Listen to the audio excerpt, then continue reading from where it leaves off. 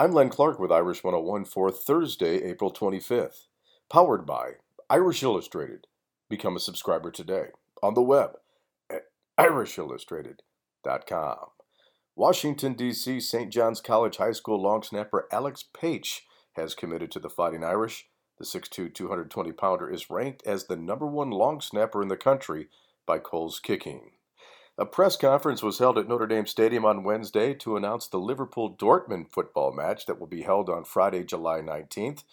In addition to showcasing the Premier League team, Notre Dame will also be expanding its global reach, according to University Vice President Mickey Kidder. This is important to increase awareness, to increase kind of brand awareness, if you will, and knowledge of our mission as we go out to be a force for good in this world.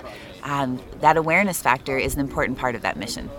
The women's lacrosse team took on Duke in the first round of the ACC Championships, and it went down to the wire, but Duke gets the win, 14-13. And tonight, the NFL Draft will begin in Nashville.